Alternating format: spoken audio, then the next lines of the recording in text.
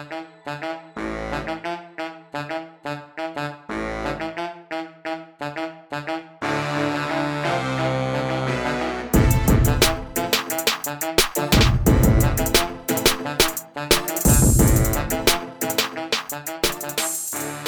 you for tuning in, everybody. You are listening to Fiscamall, your weekly consistency check on America's political and legal file systems. I'm your host, T. Greg Doucette, here in studio with Mike the Sound Guy, broadcasting to you from the heart of downtown Durham, North Carolina. And folks, I got to tell you, you don't appreciate how much this particular recording setup is until you don't have it. Last week was our Memorial Day episode. I was recording it at my grandparents' house, and I had to set up in the garage because I didn't want to disturb my grandparents as we're recording. And, I'm sitting there with a fold-out lawn chair, which is where the mic was positioned, and I had to put a footstool on the armrests of the chair to sit my laptop so I could actually record it, and it was a mess. So I'm here back in studio with the mic nearby, the computer in front of me, a nice comfy chair to sit in, and I like it. Give you a quick update on the podcast. We should be added to Google Play by the time you listen to this. So there was the last area where we had not yet been syndicated.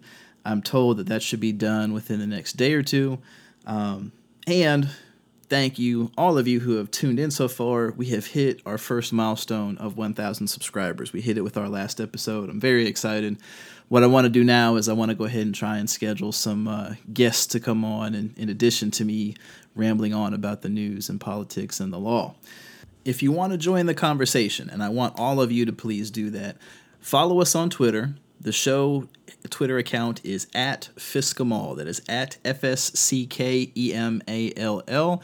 I am at Greg_Doucette. That is at GREG_DOUCETTE.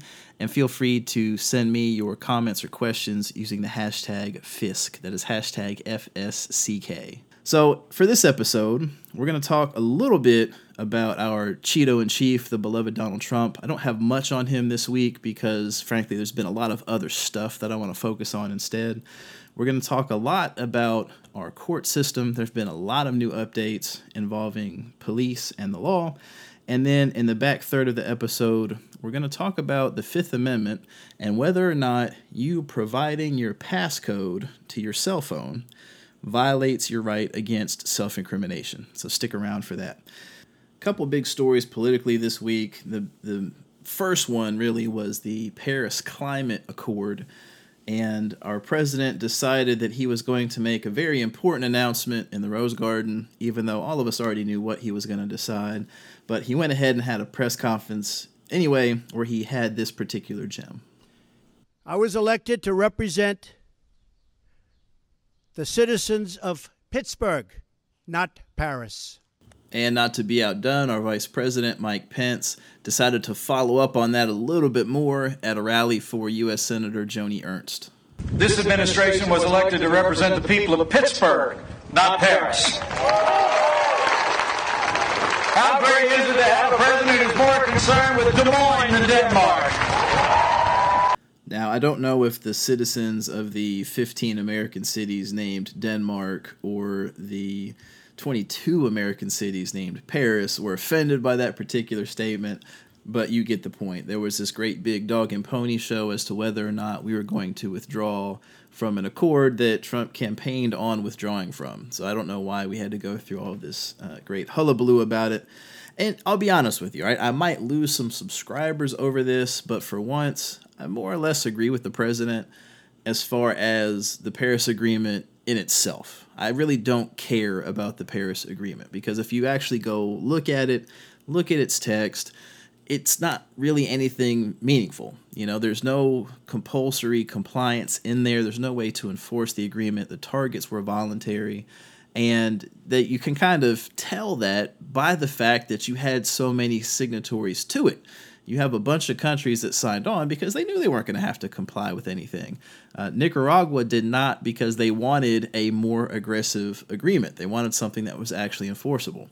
So as far as the withdrawal goes, doesn't really matter in the grand scheme of the climate because the agreement itself is not going to affect climate change. Our reduction in carbon emissions are going to come about through incentives, research and development, something that the Obama administration already helped put in place.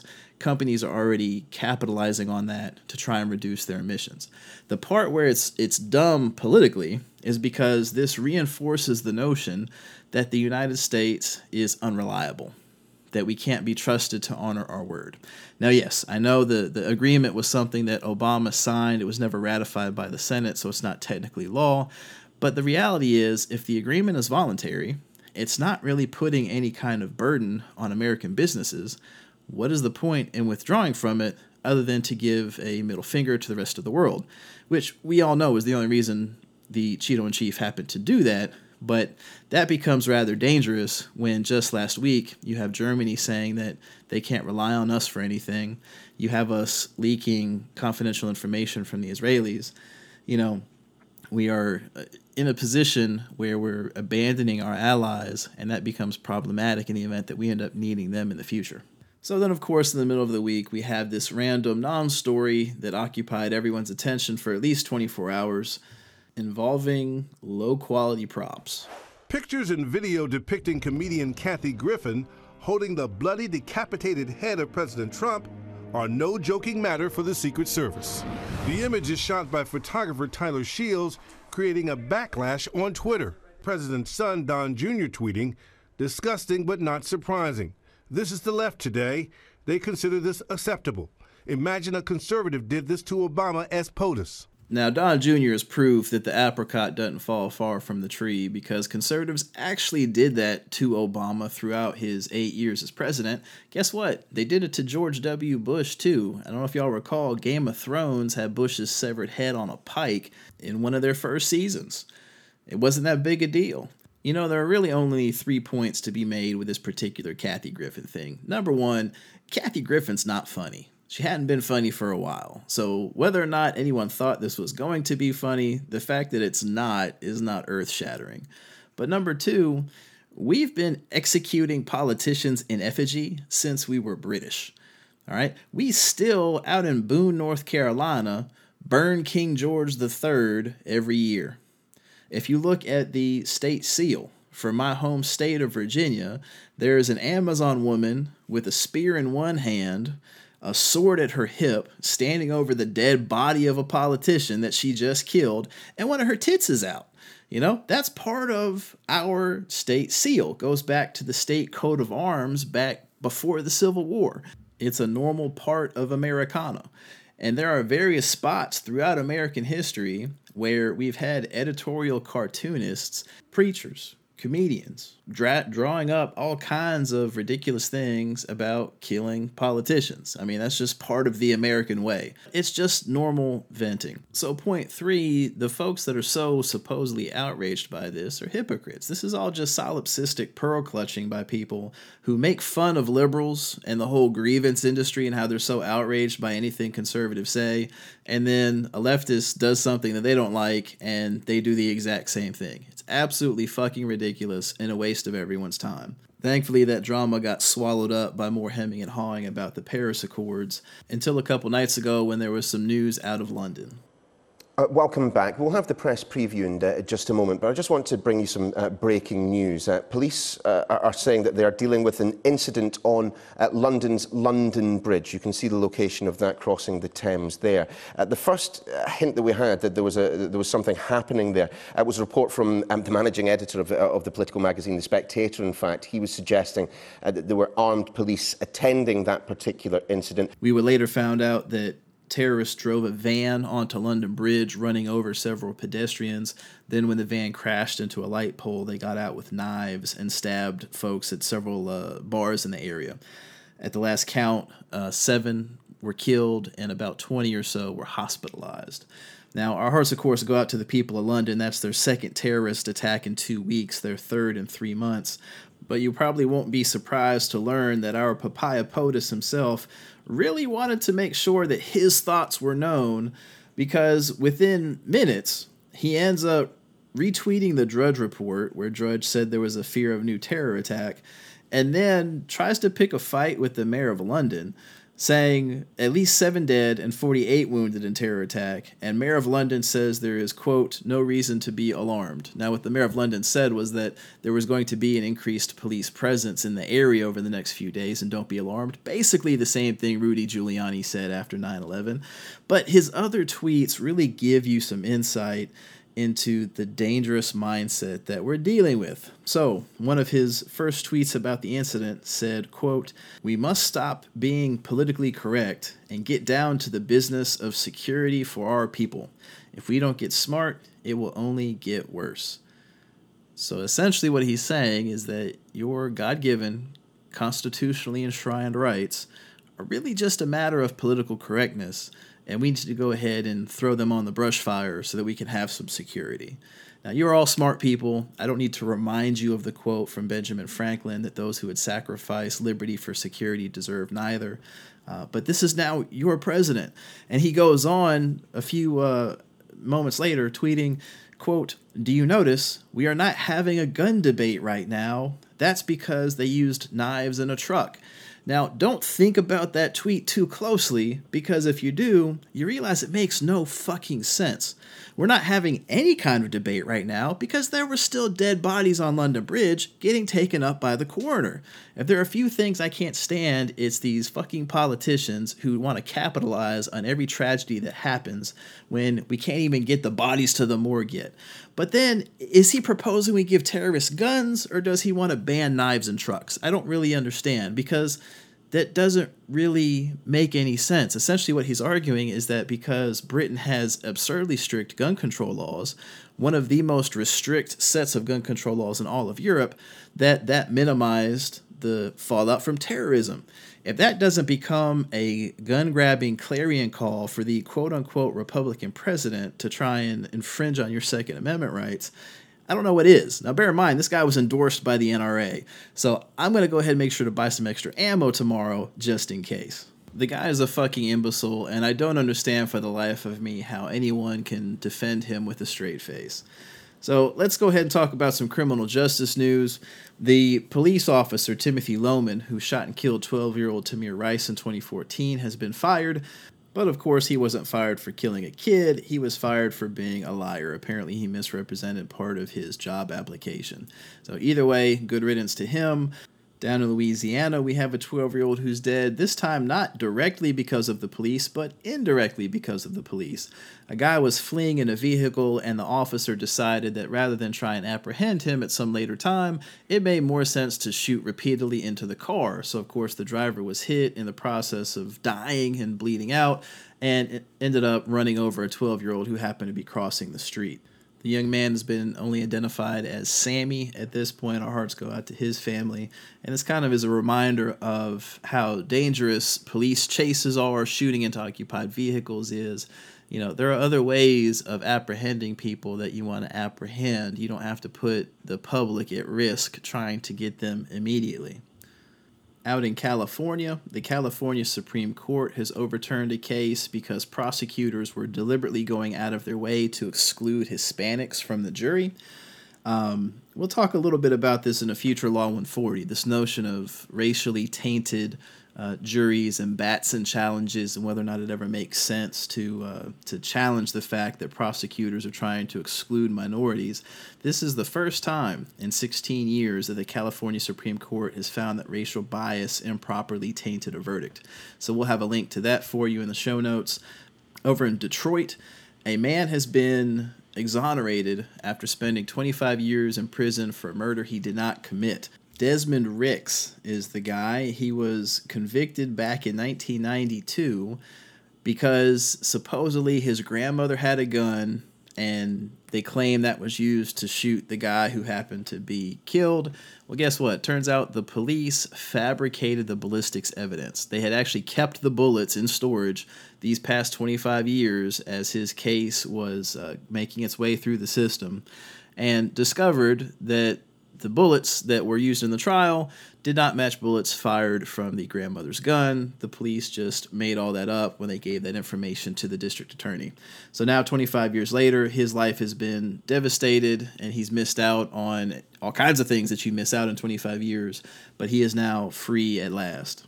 We have yet another Supreme Court decision that was unanimous and will help incentivize even more police brutality in the future. If you happen to follow me on Twitter, you might remember me talking about a case in January called White v. Pauley, where all 8 justices got on board to essentially say that police snooping around a guy's house without announcing themselves and then shooting him dead when he thought they were robbers and came out the back with a shotgun, that was okay, and that the family can't get any kind of compensation for that because, you know, that's how we are nowadays. We allow people to snoop around people's homes and shoot them when they try to defend themselves. Well, California for a while had this thing called the provocation rule that said that if you were a police officer and you approached someone without a legal basis to do so, if you provoked a response from them, and in the process, they happen to draw a weapon, that you had to use a different type of analysis to determine whether or not the police had violated your rights when they in turn draw their weapons and try and kill you. It's something where the California courts were trying to address rampant police brutality within the confines of prior Supreme Court decisions. You remember from our first podcast, we talked about the role of precedent and how what the Supreme Court says has to be followed by the lower circuits. Well, turns out that the Supreme Court decided unanimously that the provocation rule was not valid, it was not good law, it was not authorized by their prior precedents. So in the case of Los Angeles versus Mendez, they got rid of it. Essentially, in that case, a guy was out back taking a nap, and police approached him without any reason to do so. That guy happened to, being woken up by somebody, grabbed a gun and got blown away. And the Supreme Court said, hey, that's fine. You cannot make a claim under 42 U.S.C. 1983, the statute that we use to ensure that police are held accountable when they kill people. So this was, again, another one of those unanimous decisions where all of the justices are on board because the circuit courts have tried to create rules to address a problem, and the Supreme Court says that goes too far. But at the same time, the Supreme Court doesn't actually help put anything in place to address the problem, and your Congress critters are fucking useless, so they're not doing it either. So just giving you a heads up on that.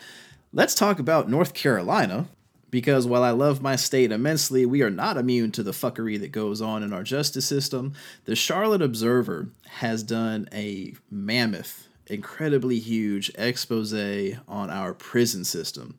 And I'm going to give you a link to kind of the summary of the special reports. But what I want you to do is there are 5 parts to this series, and each of the 5 parts has a bunch of subparts to it. And basically, they go deep in our prisons and talk about the fact that corrections officers are supplying cell phones, supplying drugs, fucking the inmates, helping to arrange people to be beaten and killed. It's ridiculous. Like, the scope of it, I read it and I was like, holy shit. And then I read it more and I was like, holy shit. And then I read it more and there's still more there. It just really, when I tell you it is a huge, huge expose, it's pretty damning. It's wildly damning. And I can't articulate to you in words on a podcast how damning it is. I'm just going to give you the links and make sure you find it in the show notes and go read it all, because holy shit. Also, in my neck of the woods, we had a prosecutor just north of where I live in Person County who resigned because he essentially is a fraud. He was a crook. He was stealing money from the state. His name is Wallace Bradsher. He was the elected district attorney. And when he first got into office, he decided to hire his wife to work for him, and which was a no-no. I mean, we don't allow that. That's the type of nepotism that we have laws to prevent.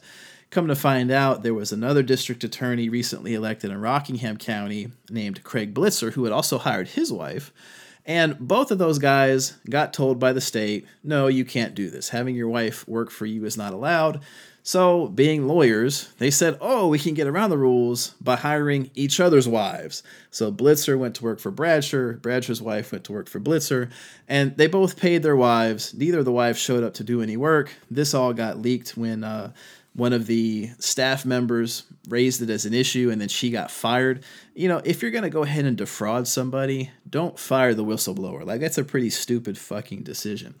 Anyhow, both Blitzer and Bradsher have resigned, And this past week, it was announced that criminal charges will be filed against them. So these two prosecutors are on their last legs as free men because they basically helped steal close to $100,000 from the government, from the taxpayers of North Carolina. And speaking of taxpayers, it is budget time for our state-level Congress critters. The House budget was passed this week, and included among it is dramatic cuts to legal aid, because why the hell do we need to have poor people in our court system when we could just lock them up?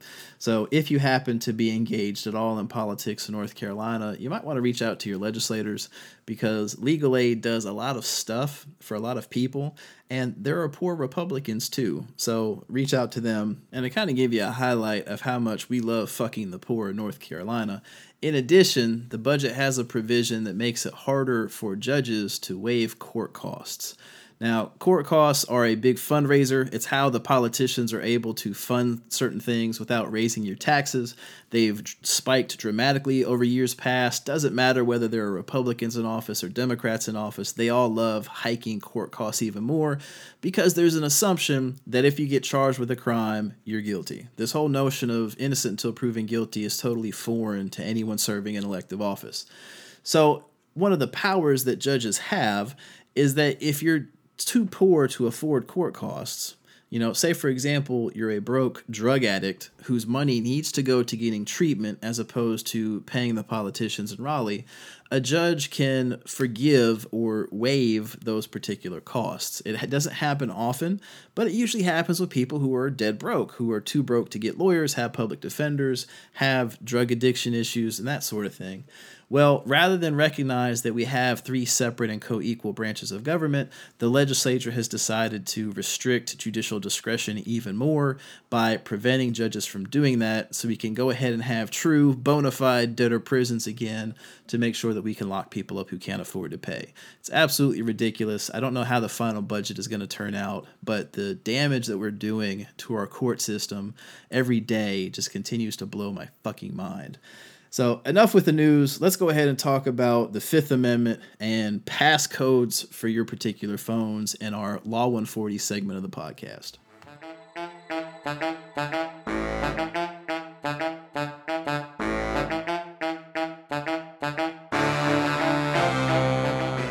Now, this particular Law 140 segment was suggested by a listener, so just know I listen to your feedback and I love it, and please give us more. So you can always reach me at hashtag FSCK, that is hashtag Fisk on Twitter, to go ahead and give me your suggestions.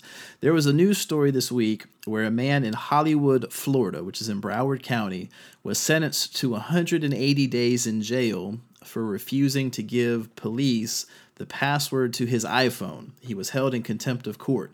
The man, Christopher Wheeler, insisted that he had already given the passcode to police, but the number did not work. And rather than believe that he actually had given them the correct code, the judge thought that he was lying and went ahead and sentenced him to jail.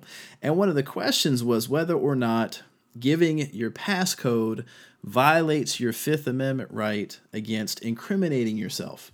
Now, let's back up a little bit. So the Bill of Rights to the Constitution has a lot of sections that deliberately make it harder for police to prosecute people, because it was a very common practice in colonial times that the magistrates could just have anybody taken willy-nilly for any reason. So the founders put in a lot of restrictions on government power in the Constitution. The Fourth Amendment, for example, limits unreasonable searches and seizures. The Sixth Amendment provides your right to a trial by jury. The Eighth Amendment prohibits cruel and unusual punishment. And the text of the Fifth Amendment reads, quote, "No person shall be held to answer for a capital or otherwise infamous crime unless on a presentment or indictment of a grand jury, except in cases arising in the land or naval forces or in the militia when in actual service in time of war or public danger.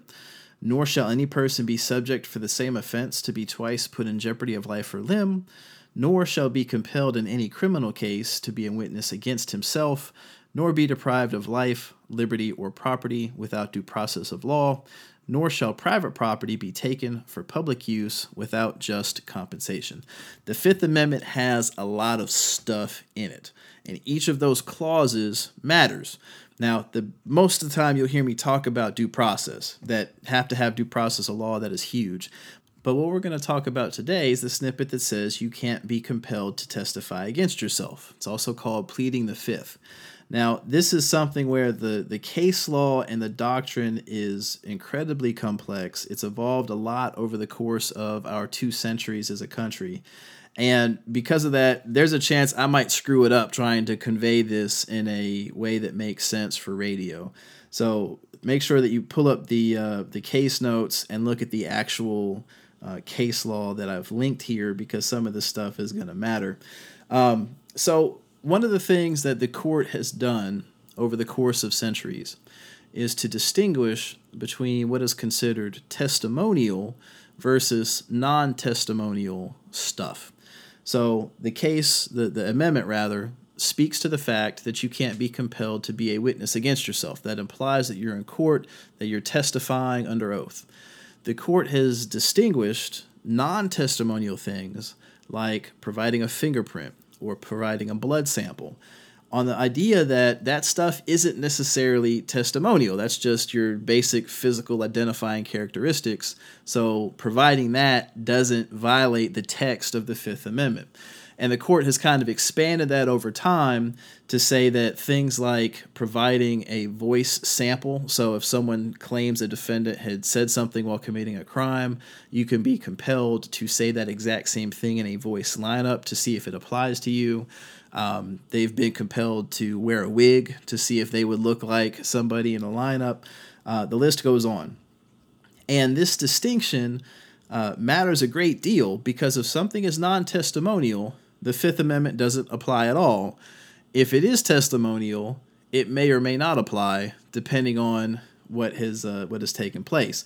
So to give you an example, the case of United States versus Wade is a 1967 Supreme Court case where a guy had been indicted on bank robbery, was in jail, and without giving notice to his lawyer, was taken for a lineup, told to put strips of tape on his face like the robber had done, and given a list of words to speak so that he had both a visual and auditory lineup taking place.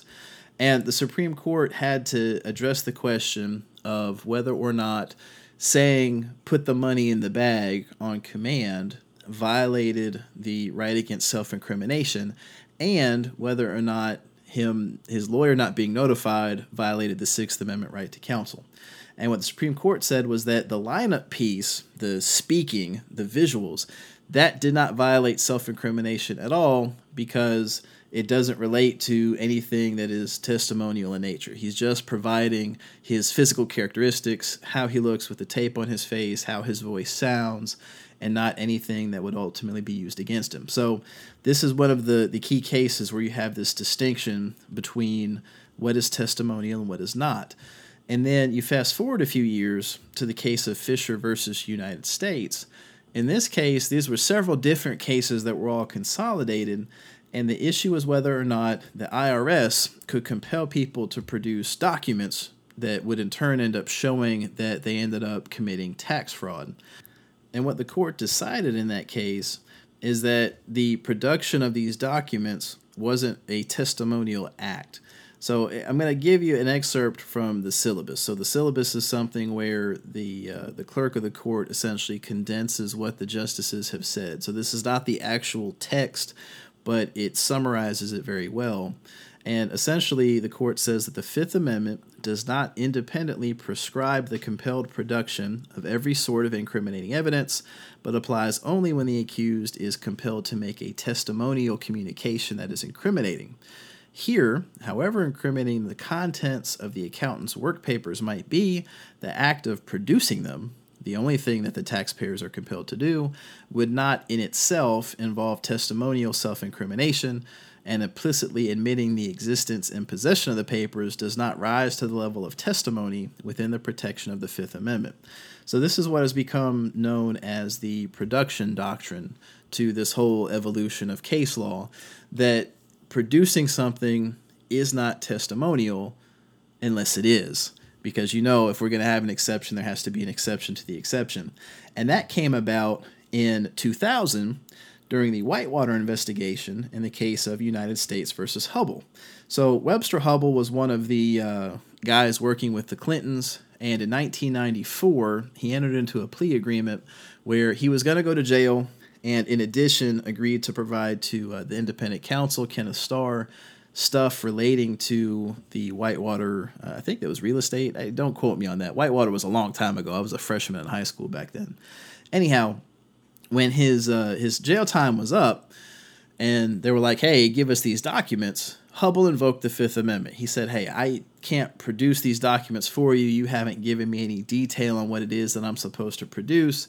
And in doing that, I'm going to end up incriminating myself. So the question before the Supreme Court was whether or not if the government can't describe with reasonable particularity what it wants produced, is producing it something that would violate your Fifth Amendment? And if you do produce it, is it something the government can use against you? And what the court says was that if the government can't describe with particularity what it wants, then yes, that would implicate your Fifth Amendment rights, and no, they cannot use it against you at trial. So Hubbell's conviction was, or charges against him rather, were thrown out by the district court and by the appellate court and by the Supreme Court, affirming those lower court decisions. So as part of this evolution of the case law, you have it where producing documents is not testimonial, but it could be if the government can't describe what it wants with sufficient particularity. There's also an exception to that called the foregone conclusion rule that says that if what you're providing is going to be a foregone conclusion anyway, it doesn't implicate the Fifth Amendment. So going to the taking the cell phone context as an example, you have to separate the fact that we already have prior cases that say providing a fingerprint is not testimonial. But even here, if the government knows you own a phone and says, hey, we want to go ahead and check your phone, you giving them the passcode doesn't prove anything. It just proves that it's your phone, which the government already knows.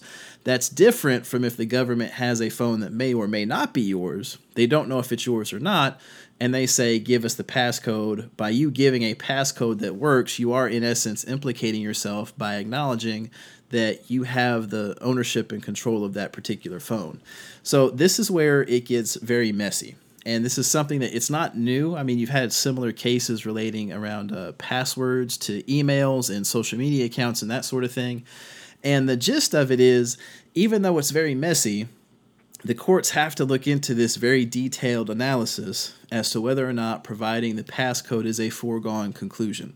And right now, it's not been resolved by the Supreme Court. There is a current circuit split between, I want to say, the 3rd Circuit and the 11th. Don't quote me on that. But it is something that's going to have to be addressed by the Supreme Court eventually. Sorry, quick side note. A circuit split is where one circuit rules one way on an issue and another circuit rules another way on an issue, and the Supreme Court needs to decide which circuit is right. So this type of situation is what you have with the case out in Florida that we mentioned at the beginning of the segment, where this guy has been compelled to give up the passcode because it's a foregone conclusion that he owns the phone. It's not going to provide any new insight to the government on that particular piece about ownership and control. And the password he gave didn't work, so it seems like he's being openly defiant of a court order, and therefore he was held in contempt for that 180 days. That's different than if a court finds that someone had genuinely forgot their passcode. So, for example, if you're accustomed to using your fingerprint and you forget what your password is, theoretically you can't be compelled to give it up because you don't remember it. In addition, one other way that DAs can get around this is by offering you immunity for it. Now, when I say immunity here, I don't mean immunity for any crimes that they might discover when they get access to the device. I mean immunity for the very narrow purpose of confirming that you do in fact have ownership and control over the device. So let's say that they give you immunity, you provide the passcode, they then find out that you have committed all sorts of crimes. What'll happen at trial is that they can't use the fact that you knew the passcode. They can't use that against you. But what they'll do is they'll use the evidence they found against you, and they'll find some other way of confirming that you had ownership and control over the device at that time. Another thing they can do is by having the court order you to enter the passcode yourself outside of their presence and purview so that you're not giving the government anything, but then give them the device after it's unlocked. Or if you encrypt your computer hard drive, give them a decrypted copy of it, because then you're not implicating what's in your mind. You're not giving anything up that might affect your Fifth Amendment rights. You're going back to the generic production doctrine that producing things is not a testimonial act. So what does this all mean boiled down? One, use a passcode to lock your device, because if you use something like Touch ID, the fact is the government can force you to give them your fingerprint already no matter what. So that piece is a foregone conclusion. The passcode is a better option. But if it's something where the government has a warrant to search the device, your options are slim. Now, keep in mind, this all relates to Fifth Amendment and self-incrimination. This is a separate issue from a warrantless search of your phone like the court had in Riley versus California a year or two ago. A warrantless search of a phone is not allowed. The Supreme Court entered a bright line rule that said you can't do that. That's not proper. But when it comes to matters of self-incrimination, your thumbprint is always going to be accessible to the government, so you should use a passcode just in case. But even then, whether or not you're going to be able to avoid disclosing that is going to hinge on whether or not the government already knows that it's your phone. So, folks, that's going to wrap it up for this particular week's podcast. Thank you tremendously for tuning in.